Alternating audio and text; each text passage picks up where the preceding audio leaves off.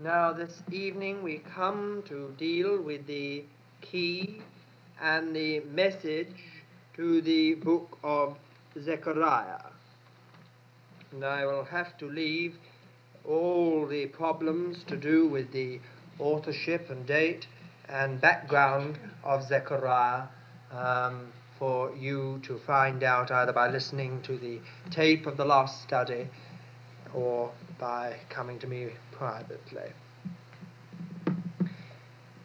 Haggai had pointed out the lessons of the past and the present, for the most part, bringing everything down to the one single and simple matter of building. For Haggai, there was in fact nothing else. His one great emphasis was building.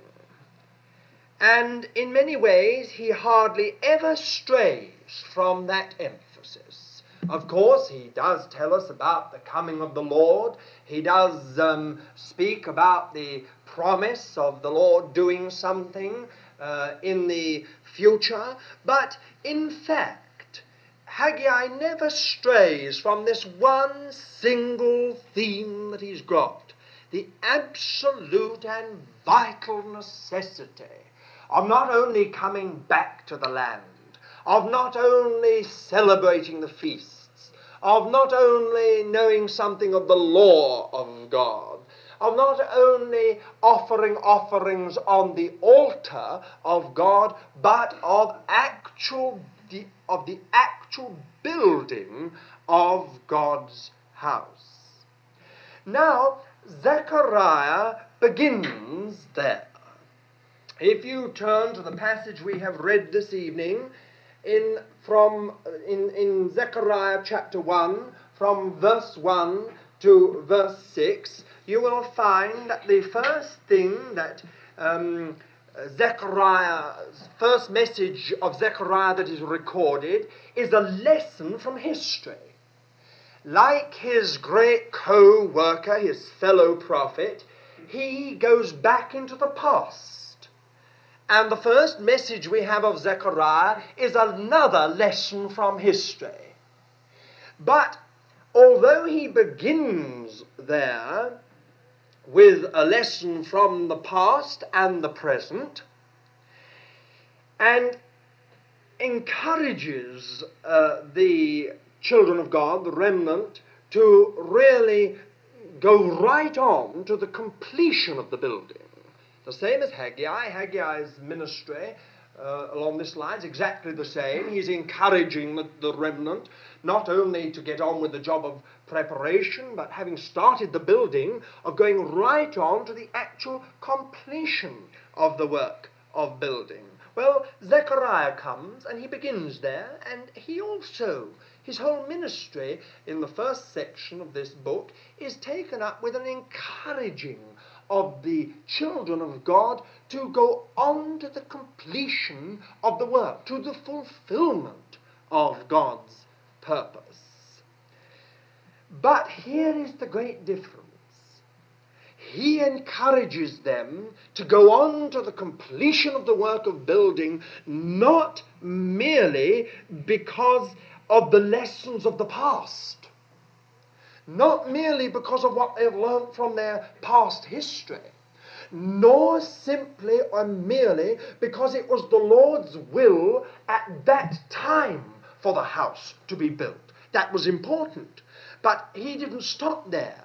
No, he encourages them to go on to the completion of the work of building the house and the city, because it is an indispensable condition for the appearing of the Messiah, Christ, and his kingdom. Now, this is the difference between Zechariah and Haggai. Haggai, of course, there have been some inferences, some gleams of the coming of the Lord, and this building work being in the light of that coming. But now, in Zechariah, it comes right out into the open. His whole theme is don't let's get on with this building work simply because it's a lesson from our past history, nor simply because it's God's will for us to do it now in our day and generation, but let's get on with the rebuilding of the house and the city and the land because it is an indispensable condition to the coming of Christ. Now, if you will take your Bibles and open them at the book of Zechariah, we'll just see whether this is so. First of all, chapter 2, verse 10 and verse 11. Sing and rejoice, O daughter of Zion, for lo, I come, and I will dwell in the midst of you, says the Lord. And many nations shall join themselves to the Lord in that day, and shall be my people. And I will dwell in the midst of you. And you shall know that the Lord of hosts has sent me to you. And the Lord will inherit Judah as his portion in the Holy Land, and will again choose Jerusalem. Then chapter 3, verse 8, the last part of the verse 8. Behold, I will bring my servant the branch. For behold, upon the stone which I have set before Joshua, upon a single stone with 7 eyes, or facets, I will engrave its inscription, says the Lord of hosts, and I will remove the guilt of this land in a single day. There could be no clearer prediction of the coming of Christ. Then again, Zechariah 6, chapter 6, verse 12 and 13. Thus says the Lord of hosts, behold the man whose name is the branch, for he shall grow up in his place, and he shall build the temple of the Lord. It is he who shall build the temple of the Lord, and shall bear royal honor, and shall sit and rule upon his throne. And there shall be a priest by his throne, and peaceful understanding shall be between them both. Verse 15. And those who are far off shall come and help to build the temple of the Lord. Then chapter 8, verse 21. Well, we'll read from verse 20. Thus says the Lord of hosts, people shall yet come, even the inhabitants of many cities. The inhabitants of one city shall go to another, saying, let us go at once to entreat the favour of the Lord, and to seek the Lord of hosts. I am going. Many peoples and strong nations shall come to seek the Lord of hosts in Jerusalem, and to entreat the favour of the Lord. Thus says the Lord of hosts, in those days 10 men from the nations of every tongue shall take hold of the robe of a Jew, saying, let us go with you, for we have heard that God is with you. Chapter 9, verse 9.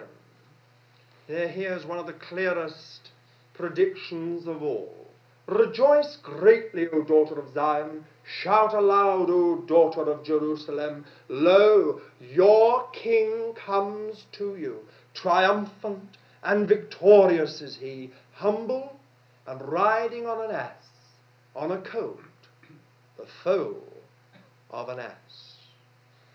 And it goes on the last part of verse 10. He shall command peace to the nations. His dominion shall be from sea to sea, and from the river to the ends of the earth. And then lastly, chapter 10, verse 3 and verse 4, last part of verse 3. For the Lord of hosts cares for his flock, the house of Judah, and will make them like his proud steed in battle. Out of them shall come the cornerstone, out of them the tent peg, out of them the battle bow, out of them every ruler. Now, these are just a sample of many other scriptures, verses from this book, which reveal that Zechariah's emphasis was this: you and I are in this business of rebuilding the house of God and the city of God, and rebuilding the cities in the land, the promised land, not just because of past history, nor just because it is the will of God in our particular day and generation, but because, you see, it is a condition, an indispensable condition for the coming of Christ and of his kingdom. You see, Zechariah lifts this whole matter of the building work, onto another level. It's not just something local and something national. It's not something of just particular significance for a certain generation at a certain particular time in history. No, he lifts it onto another level. It's not just even a question of people being obedient because they've understood something of God's past dealings with his children and have learned to be obedient in their own day. It is, of course, a lesson in that. It illustrates that. But you see, he lifts it onto a new level. For him, this building work was centered supremely in Christ himself.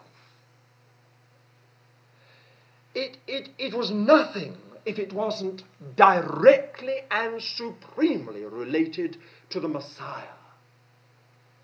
When you begin to understand that, you've got to the heart of Zechariah's message. By being involved in the present, in all the difficulties and problems of the rebuilding of God's house and city, they were becoming involved, actually involved, in the coming glory, reign, and kingdom of the Messiah.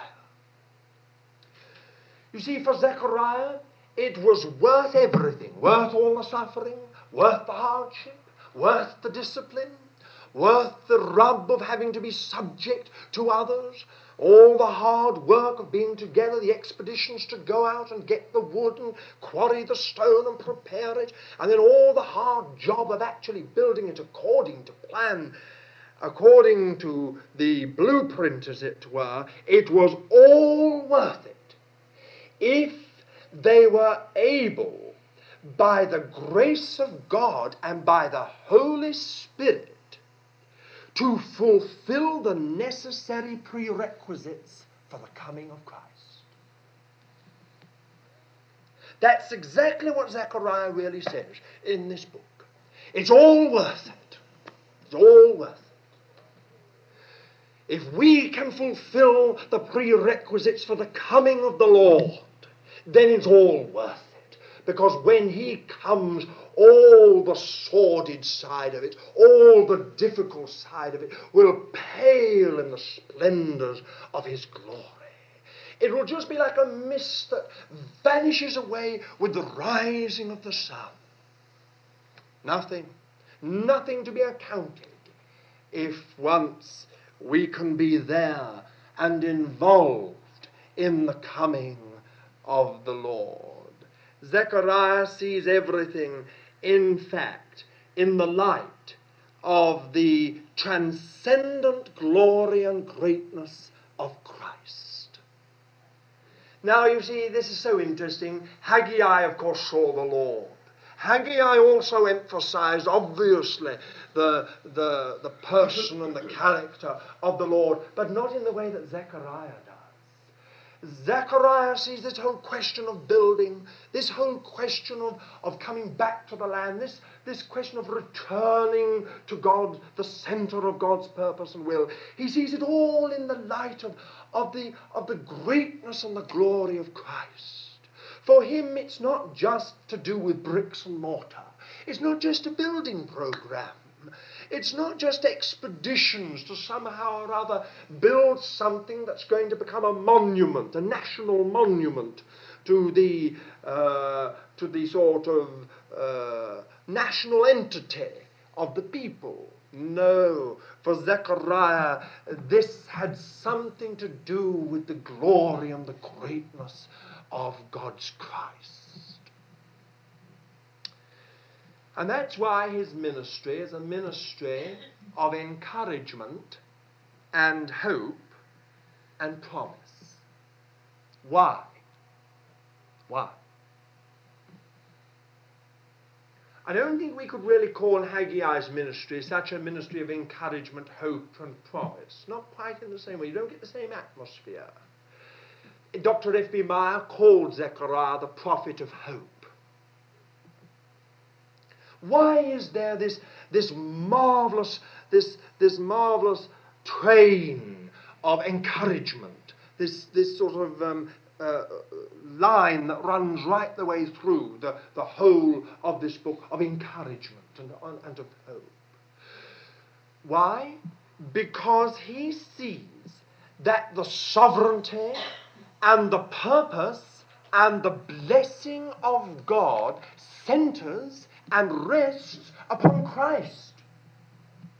Therefore, Zechariah argues, if you and I are involved in what is centered and resting upon Christ, we shall be in the stream of the sovereign activity of God. We shall be at the heart of the purpose of God, whether in this day or in any other day. We shall be at the heart of the fullness of blessing. Now there's a point. People are always asking us, what is the will of God for this? What is the will of God for that? My dear friend, if you want to know the sovereign activity of God, get into Christ. Get into Christ. Make Christ everything. Become devoted to Christ. Keep your eyes on Christ. Let Christ fill your vision. Be absolutely obedient to him. Live a life of union with him. And you'll find the sovereign activity of God. You're in the stream of it.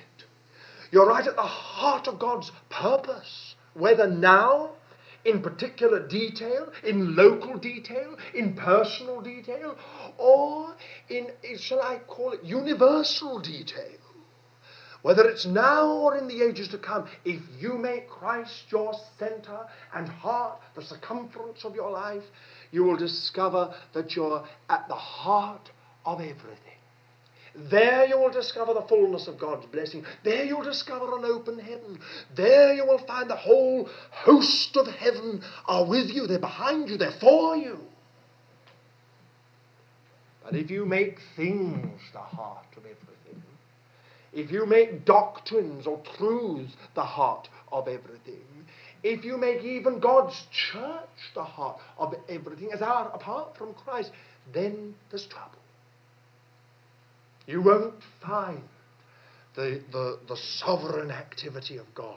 You won't find that you're in the heart of God's purpose. You won't find the fullness of blessing. Oh, there's so much here that we could say. You see, of course Zechariah has a ministry of encouragement and hope and promise, because you see, he sees all this is centered in the Lord. And you, he's saying to them, you and I, we are actually, by building this house and rebuilding this city and repopulating and building up the cities of the promised land, we are actually at the very heart of God's purpose. Because all this is directly related to the greatness and the glory of the coming Messiah. So, to be in on this means simply that we are at the heart of God's purpose. Can we again look up some scriptures? Zechariah chapter 1, verse 16. This is just to show you the encouraging ministry of Zechariah. Of course, there are other points we shall make a bit later. His encouragement, of course, starts when they return to the Lord, and they are obedient. Now he says, verse 14, cry out, thus says the Lord of hosts, I am exceedingly jealous for Jerusalem and for Zion. Verse 16, therefore thus says the Lord, I have returned to Jerusalem with compassion, or with mercies. My house shall be built in it, says the Lord of hosts. What encouragement for those people struggling with all the difficulties and problems of the building. This was given, some 4 years before the actual house was completed. and they'd only been 2 months, if I'm right, on the work of actual construction. And here comes this word, my house shall be built in it, and the measuring line shall be stretched forth over Jerusalem, much more than the house. And then listen, thus says the Lord of hosts, my cities, cities. So, house, city, cities shall overflow with prosperity.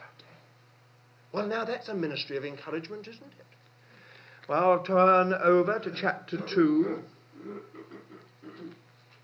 verse 4. Listen to this. Jerusalem shall be inhabited as villages without walls, because of the multitude of men and cattle in it. For I will be to her a wall of fire round about, said the Lord, and I will be the glory within her.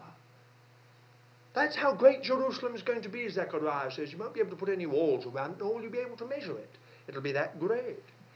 And then chapter 4, the well-known verses that I think most of us know. Then he said to me, this is the word of the Lord to Zerubbabel, not by might, nor by power, but by my Spirit, says the Lord of hosts. What are you, O great mountain? Before Zerubbabel you shall become a plain. And he shall bring forward the top stone amid shouts of grace, grace to it. You see, this is a ministry of encouragement. And it's a ministry of hope. It's a ministry of promise. These folk are in the sovereign activity of God. The heart of the purpose of God, the fullness of blessing is theirs. Well, really, you ought to go, if some of you are interested in this, you ought to go right through this book with a red pencil, if you've got a study version of your Bible. Underline every single distinct promise in this book. You'll be surprised. You'll be utterly surprised at this. There's a wonderful strain of encouragement and hope that there is in the prophet Zechariah. I would like you to notice one very wonderful little phrase that tends to get buried, perhaps, in much else. Chapter 9, verse 12. It's messianic again.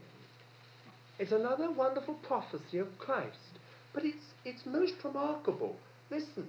I'm reading from the Revised Standard Version, verse 11. As for you also, because of the blood of my covenant with you, I will set your captives free from the waterless pit. Return to your stronghold, O prisoners of hope. What a remarkable phrase. Return to your stronghold, O prisoners of hope. Now, isn't that a marvelous word? You see, Zechariah, one of Zechariah's key words is return. Return to me, and I will return to you, says the Lord of hosts. Return to your stronghold, ye prisoners of hope. You're prisoners of the Lord, prisoners of the coming Messiah.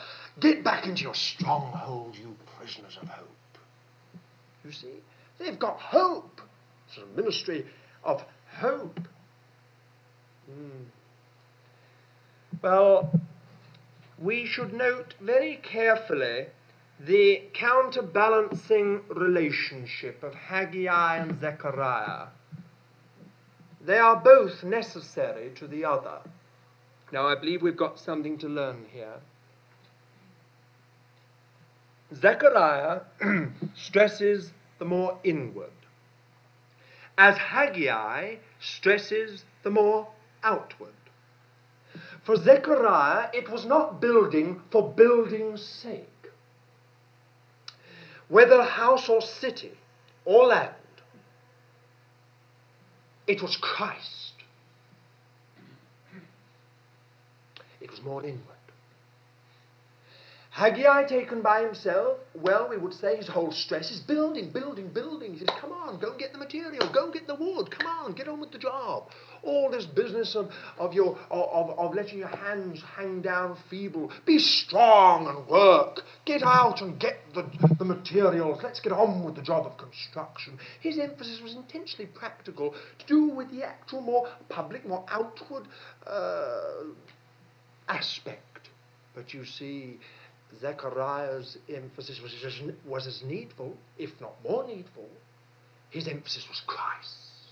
This building's not just for building's sake. Getting the material is not just because we want a lot of nice material. It's for Christ. It's all to do with Christ. We could say, when we look at this, that Haggai's emphasis is the church, the body of Christ. Zechariah's emphasis is Christ, whose body is the church. In that, you've got the key to both. They need each other. Now, you've got the exact same thing in the New Testament. In the letter to the Ephesians, you have the church, whose the church, the body of Christ. In the letter to the Ephesians, the whole emphasis is on us. What God has done with us. He's chosen us in Him before the foundation of the world. And then how He's made us alive with Him and made us to sit with Him. And then how we're being built upon the foundation and everything else all the way through. But Colossians, it's the other way round. It is Christ whose body is the church. It's just a slight difference of emphasis. But it is so very interesting. In Haggai, we have our side emphasized. We must build. We must build. That's Haggai. Man's full responsibility. If he doesn't build, God will do nothing. If man is not obedient, if the children of God are not utterly obedient to the Lord, then they will be held fully responsible. That's Haggai. But with Zechariah, we have another side. We have the Lord's side. He will cause his house and his city and the cities to be built. He's going to see that it's done. The emphasis is on God's sovereign grace and power. And the two go together. You see, these two ministries belong to each other. You've got to have them. You must have them together. They counterbalance each other. It is so necessary in any emphasis rightly on the church. Now, this is what I want to underline. It's so necessary in any emphasis rightly on the church. Its recovery, its building up, its gifts and functions, and so on, its testimony, its witness, and so on and so forth. It is so necessary to see it as part of the greatness and glory of Christ. If we see it in any way as apart from Christ, it becomes detrimental to His preeminence. The moment you and I make the church something apart from Christ, a thing, a teaching, an organization, a movement, or anything else in that realm, it becomes detrimental that moment to Christ.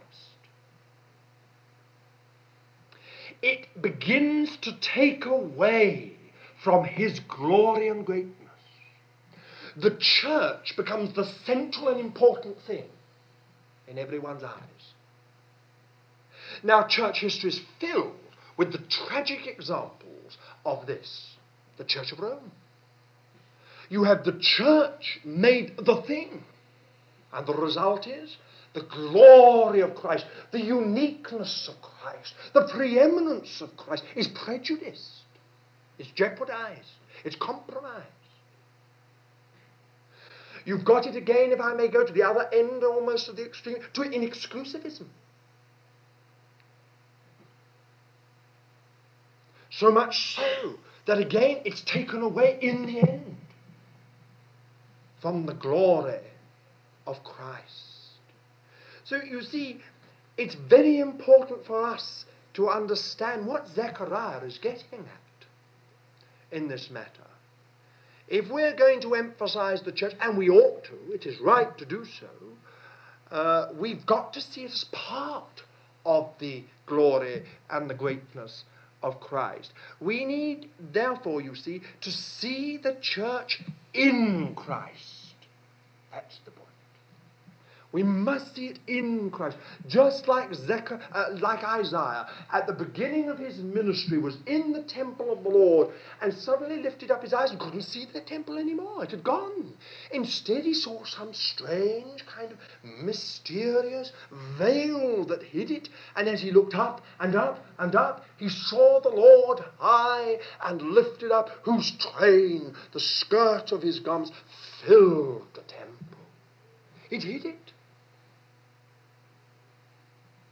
So you and I need to see the church in Christ. We need to see it as the body of Christ, with no meaning apart from him. Christ is its head and its life. He is everything. We need to see the matter of being built up and built together as being built up into Christ, as being built together into Christ. You see? It's a difference of emphasis, but it's so necessary.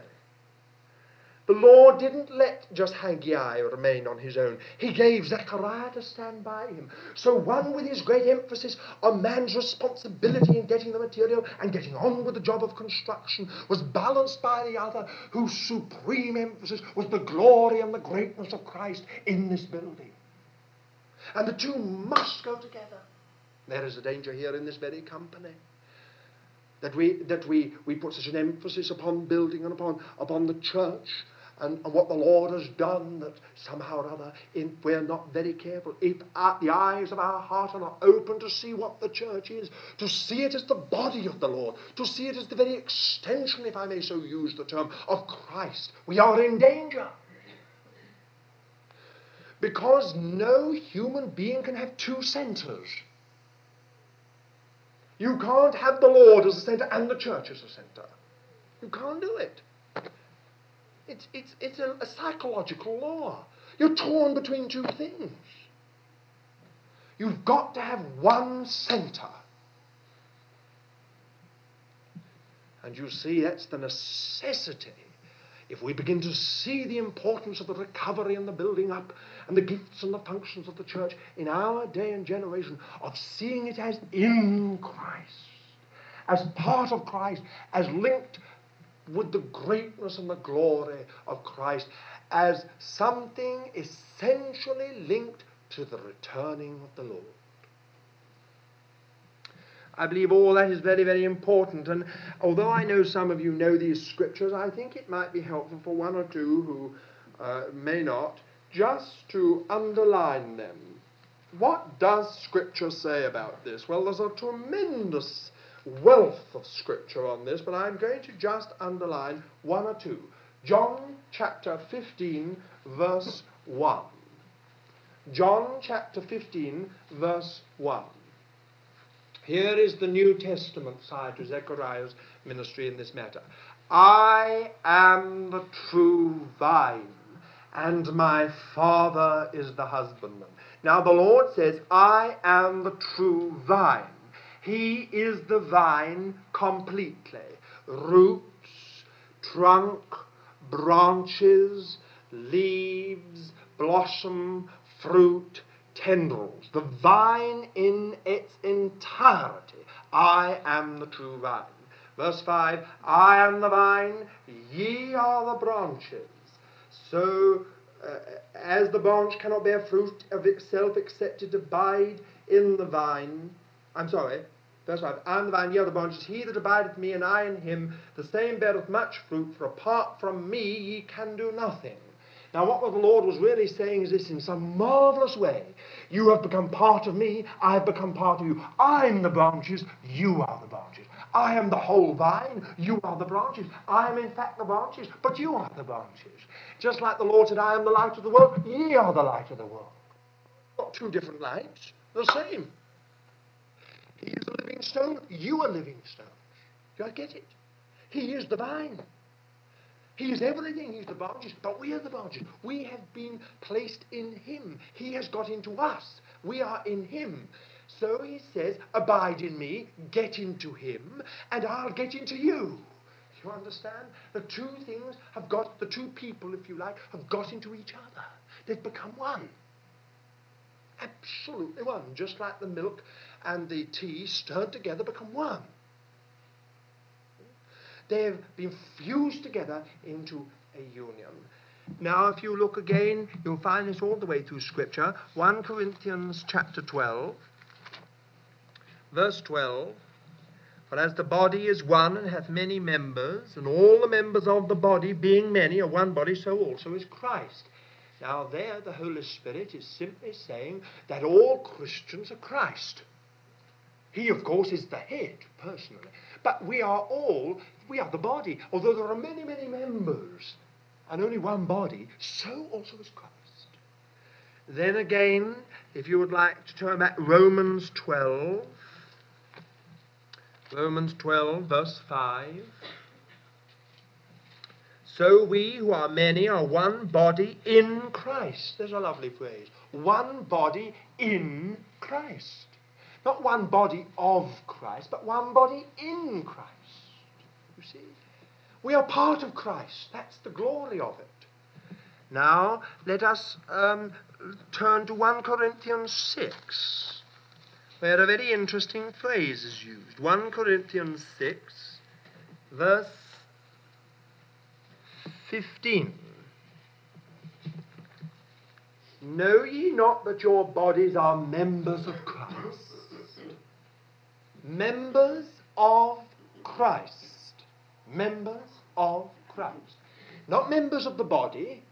Here we are called members of Christ. Parts or limbs of Christ.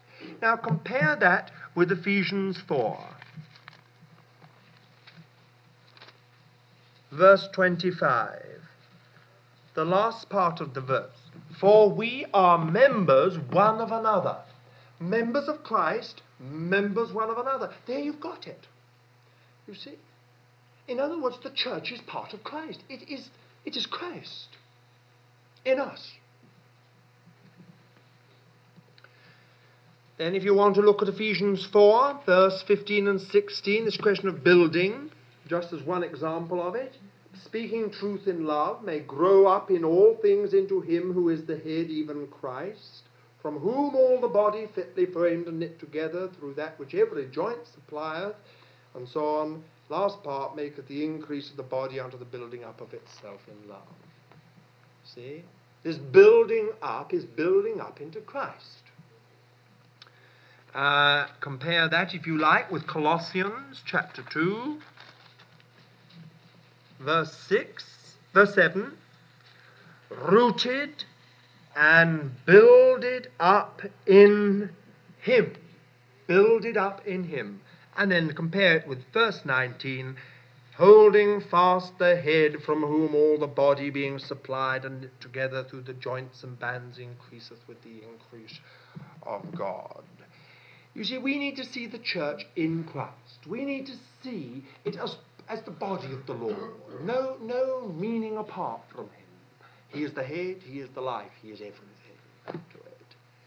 And we need to see this question of building as being built up and into Christ. It's then utterly important for all of us to recognize that Christ is all in the work of God. And when a person comes not theoretically but in the heart to a recognition of that, that's the real beginning of being workers in the work of God. Christ is all in the work of God. Just let's take as an example from these two books, Haggai and Zechariah, which deal with building and building the house of God. Let's take some of the terms that are used in the Bible to do with building a house. A foundation. Who is the foundation? 1 Corinthians 3 verse 11 tells us quite plainly who is the foundation. We are told that Jesus Christ alone is the foundation. For other foundation can no man lay than that which is laid, which is Jesus Christ. So the foundation of God's house is Jesus Christ. You'll find that elsewhere in Scripture as well. Paul, writing to Timothy later on, says, "The firm foundation of God standeth sure, having this seal. The Lord knoweth them that are his, and let him that nameth the name of the Lord depart from iniquity." Here is the foundation. Now, another term that's used is the chief cornerstone. Ephesians 2, verse 20, being built upon the foundation of the apostles and prophets, Christ Jesus himself being the chief cornerstone. Turn back to Isaiah 28, you've got it again. Isaiah 28, verse 16, "Behold, I lay in Zion for a foundation, a stone, a tried stone, a precious cornerstone of sure foundation." Now, the cornerstone is very interesting. It was usually a stone of huge dimensions, often exceedingly beautiful and ornate. Sometimes it stood out from the building. And the cornerstone was the great stone at the corner, the angle, from which always the whole building was measured. So Christ is not only the actual foundation, but he is the cornerstone. That is, the whole church takes its measure from him. It's measured by him. He is the great cornerstone. That is the strength of the whole foundation and the strength of the building. Then again you find, and here's an interesting point, you find he is the headstone of the corner. Psalm 118, Psalm 118, verse 22. "The stone which the builders rejected has become the head of the corner." This headstone of the corner is the stone at the top of the joint of two walls. If these two walls coming together, it's the big stone in those days which was used to keep the two walls together from falling outwards. Again, it was often ornamented very beautifully, especially in bigger buildings, public buildings and palaces.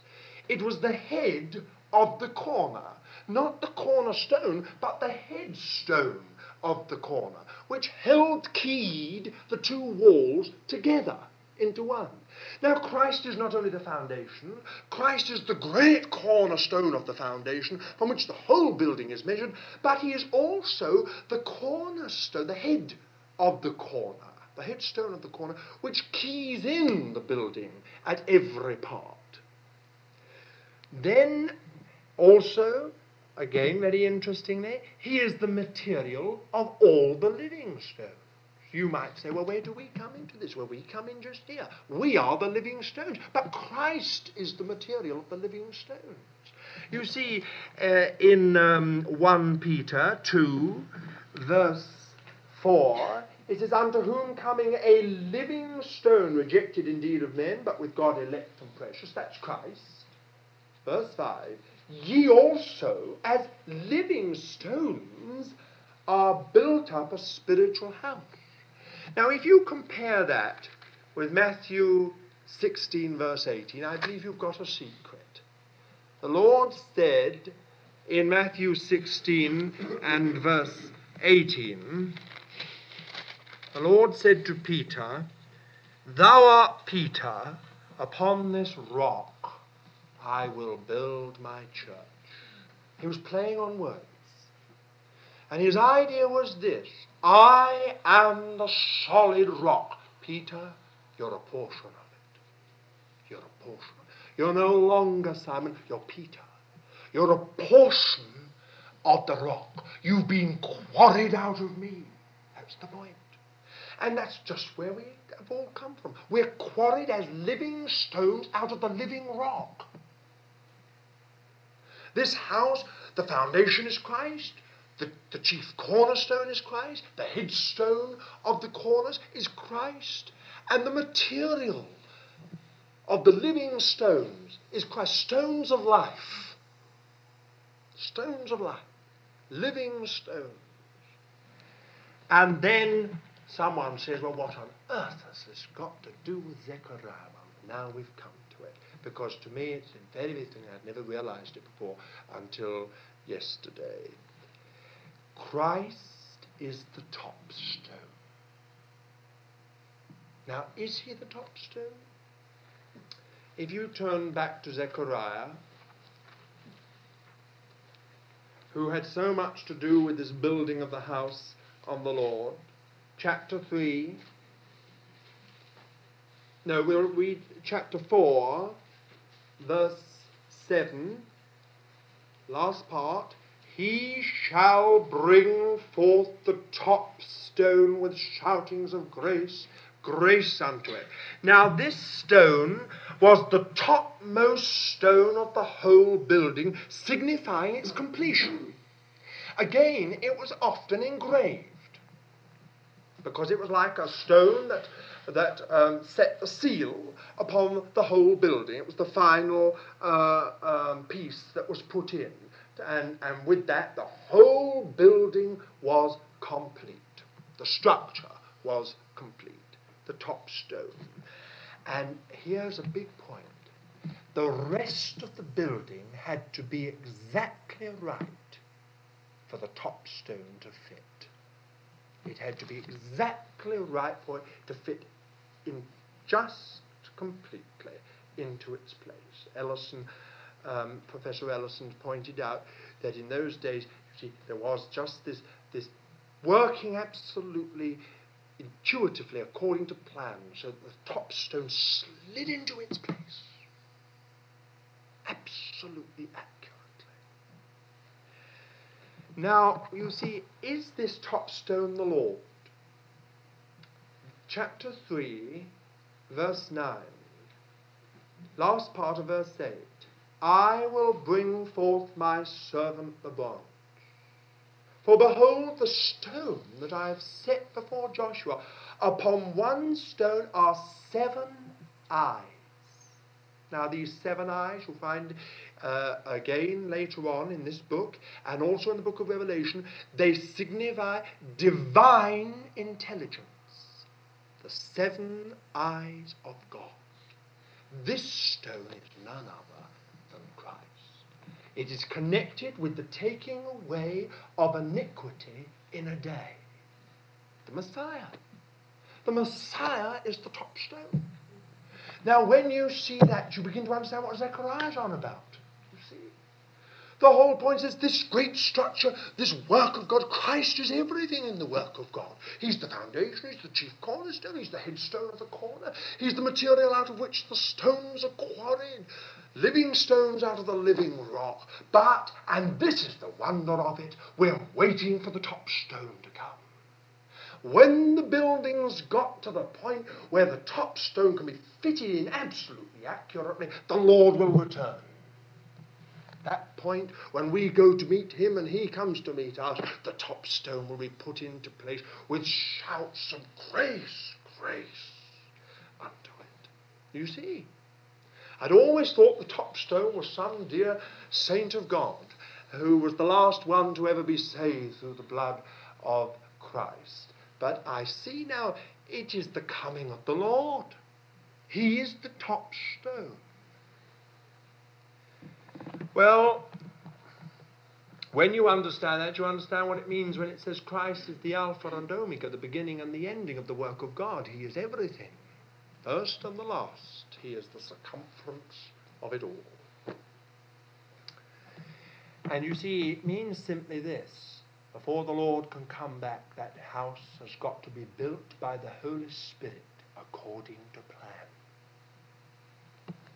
Otherwise, the top stone will not fit in as it is meant to.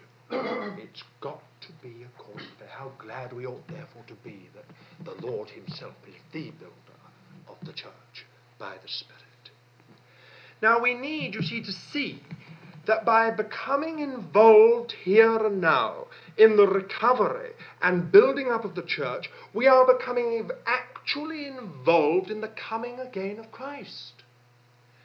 the top stone to be finally and forever fitted accurately into that eternal building of God. We are becoming involved not only in the coming again of the Lord, but if we are here and now in this building work, this recovery of the church, and its building up, and so on and so forth, then we are also involved in that great contention of Satan with the Lord, that his purpose shall fail. That the church shall remain in irremediable ruin. That it shall not, under any circumstances, be recovered, even in a remnant, for the Lord. Now, when you and I see that, we see that by becoming involved in such a recovery move of the Holy Spirit, we are immediately involved in the glory and the greatness and the absolute vindication of Christ. The point is, the enemy has come into this business, and he has said, thus far and no further.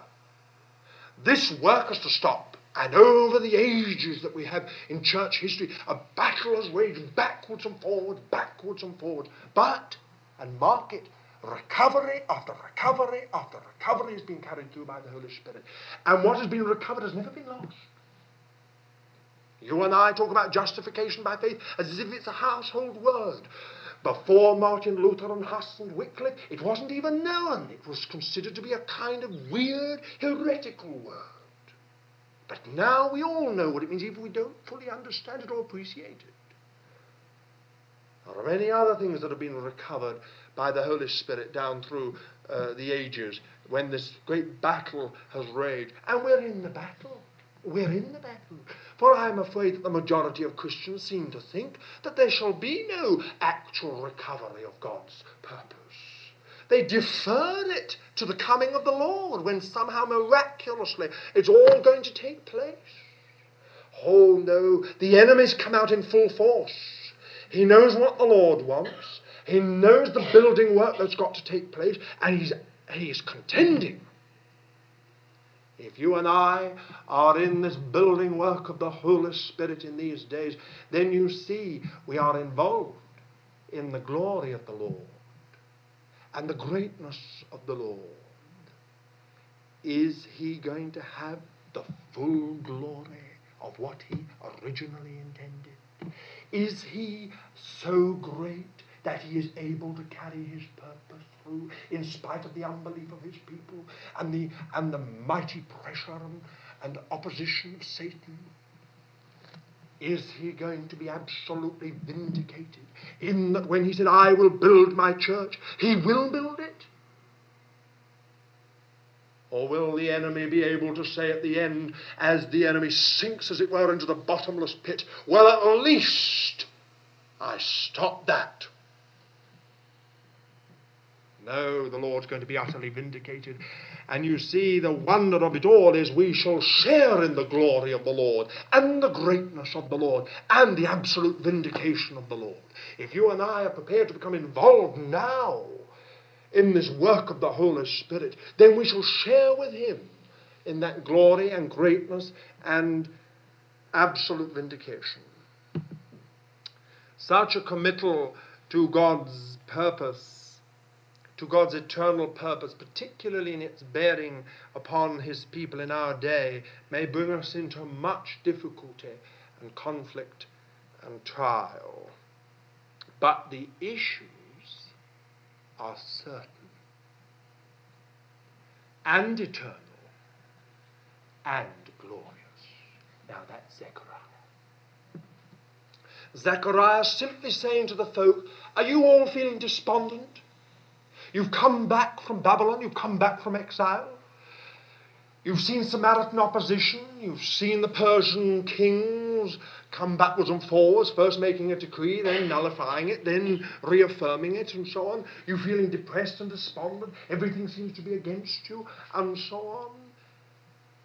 Well, Zechariah is saying, listen, the issues of this work are certain. My house, says the Lord, shall be built, and the measuring line shall be stretched forth over Jerusalem, and my city shall overflow with prosperity. How then, you see, could Zechariah mean anything else when he says, rejoice, O Zion, O Jerusalem, behold thy king coming, sitting on the colt, the foal of an ass. Jerusalem had got to be rebuilt. It's going to be rebuilt. The issues are certain. But not only are they, they're eternal. It's not just that the house is going to be built here and now in a local, national way, says Zechariah. No, the branch is going to come. The one who's going to build the eternal building of God. The issues of your building, he's saying to them all, are eternal. Take heart. Be strong. Don't give up. You're in something eternal. And you're in something full of glory. If we want one word or verse which unlocks the whole book, we might well take Zechariah chapter 1, verse 3.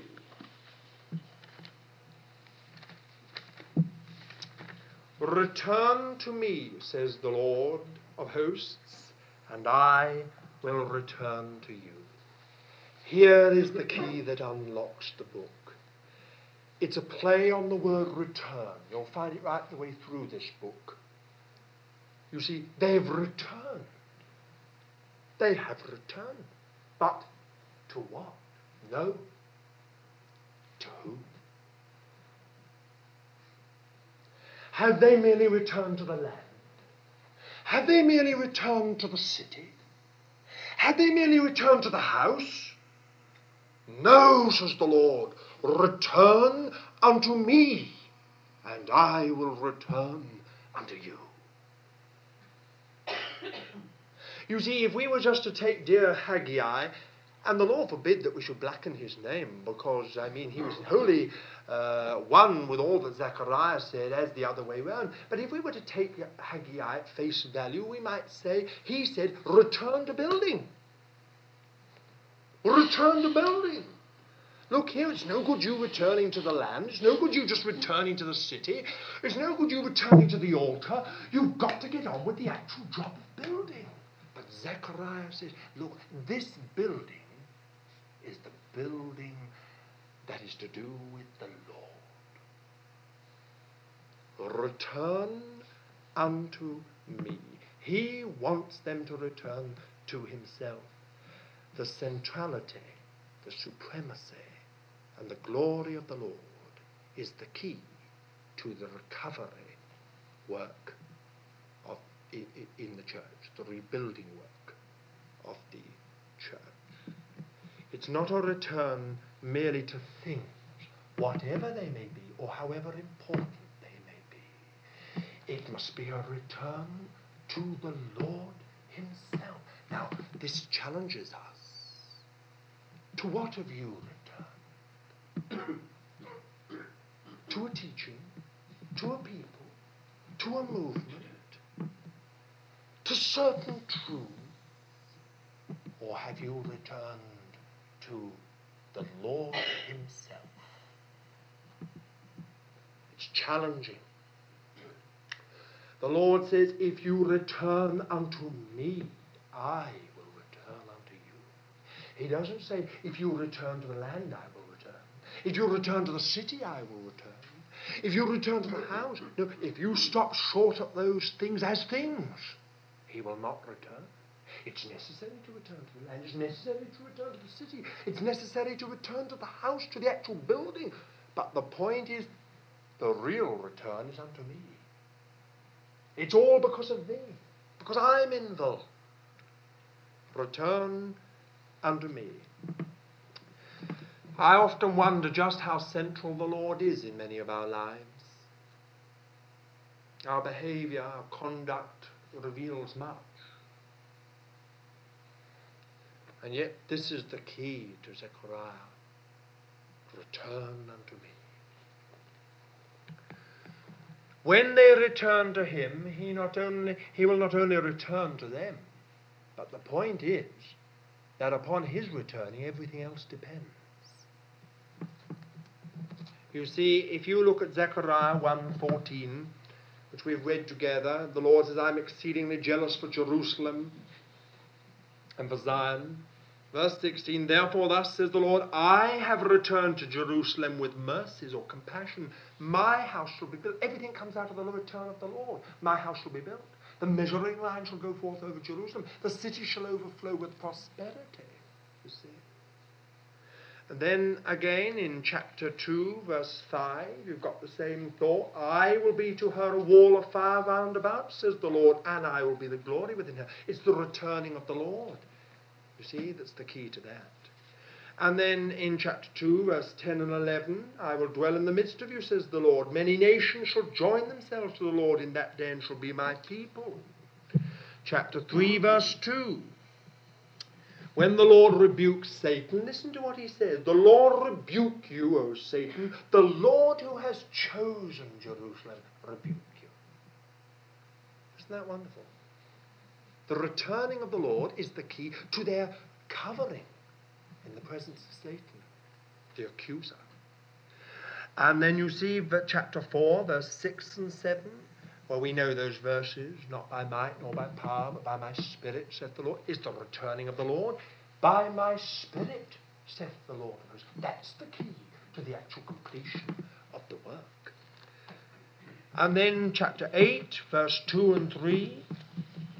Again, the Lord has it here. I'm jealous for Zion with great jealousy, and I'm jealous for her with great wrath. Thus says the Lord, I will return to Zion and will dwell in the midst of Jerusalem. Jerusalem shall be called the faithful city, and the mountain of the Lord of hosts, the holy mountain.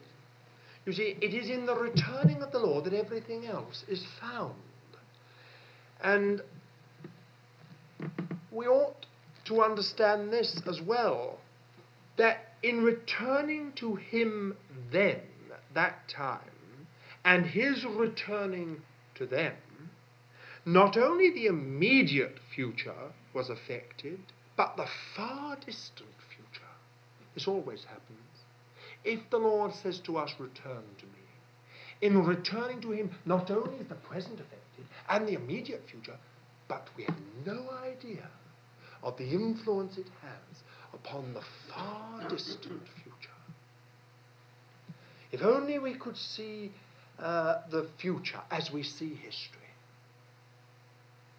We could see how small acts of obedience are the beginning of great moves of God that go on through ages, in the same way that small acts of disobedience go on for ages. Wow, you take the Arab's animosity to the Jew today. It all began with Esau and the double crossing of him by Jacob. Well, these are just things we're mentioning, but you see, in this book of Zechariah, you have two great divisions, chapters 1 to 8 and chapters 9 to 14. 1 to 8 is the present and immediate future, and chapter 9 to 14 is the far future, and the whole thing is bound up with return unto me, and I will return unto you, says the Lord. His love is so great. You've got it all here.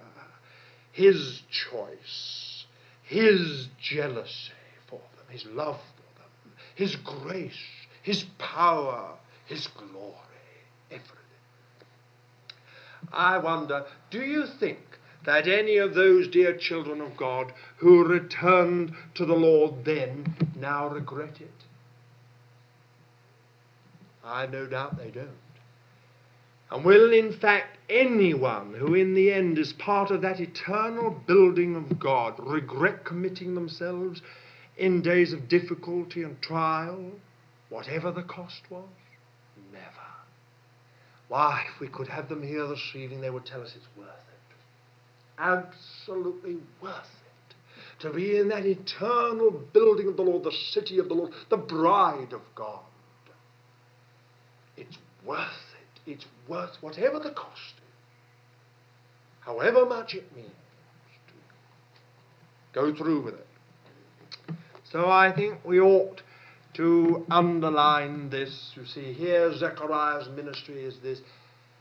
Are you weary of the discipline of the way, of the hardship that's involved, of the great conflict that continually rages over it?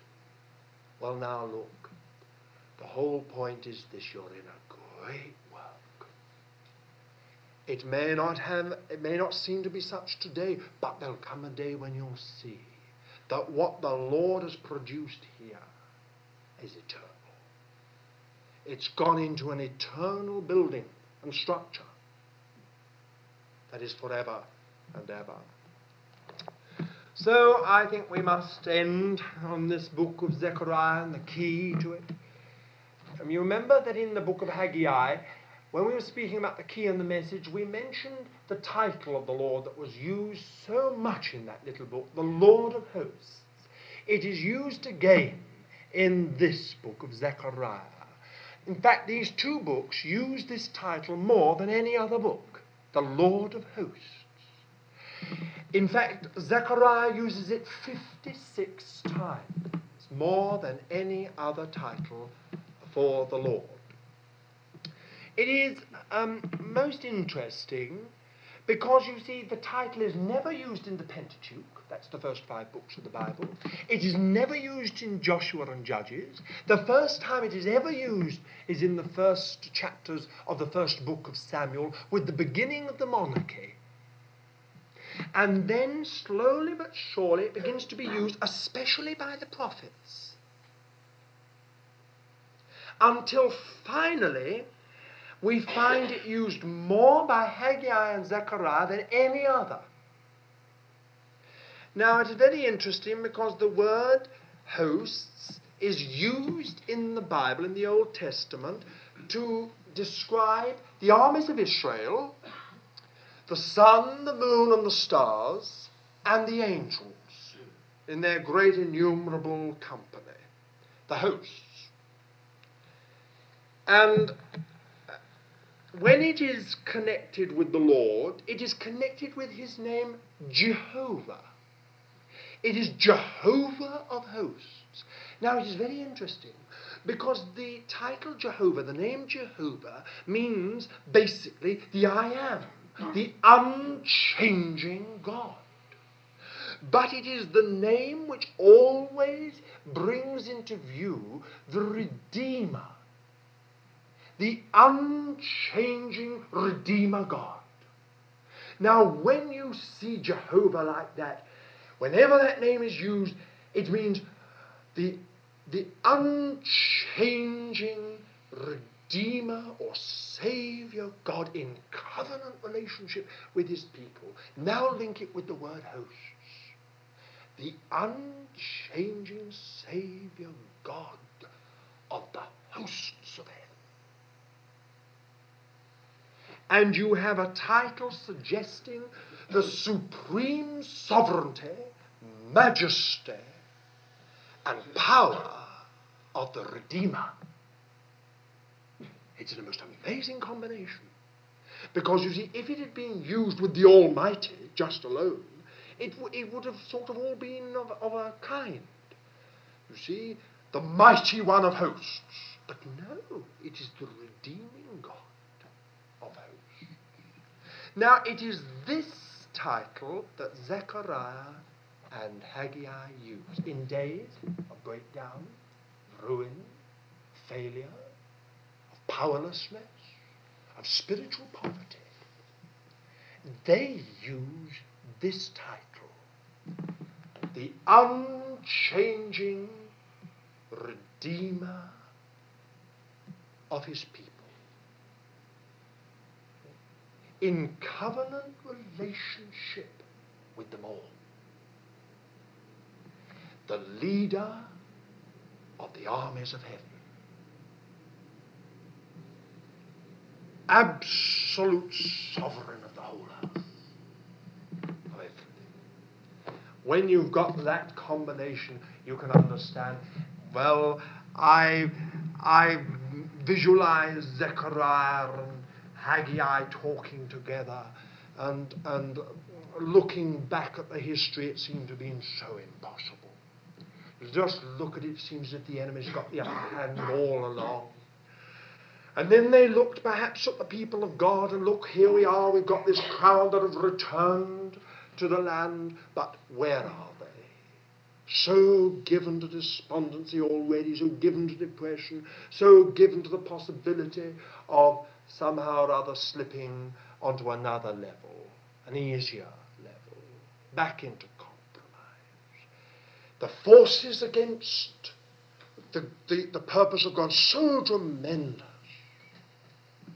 And it seems to me that the Lord revealed himself to these two as the Redeemer God in charge of the armies of heaven. How will this thing be done? Not by human might, nor by human power, but by my Spirit, says the Lord of hosts, the unchanging Redeemer in charge of the armies of heaven. That's how it's going to be done. And not only is it going to be completed, but the top stone is going to be put into place. And the Messiah's kingdom and reign and glory is going to be introduced.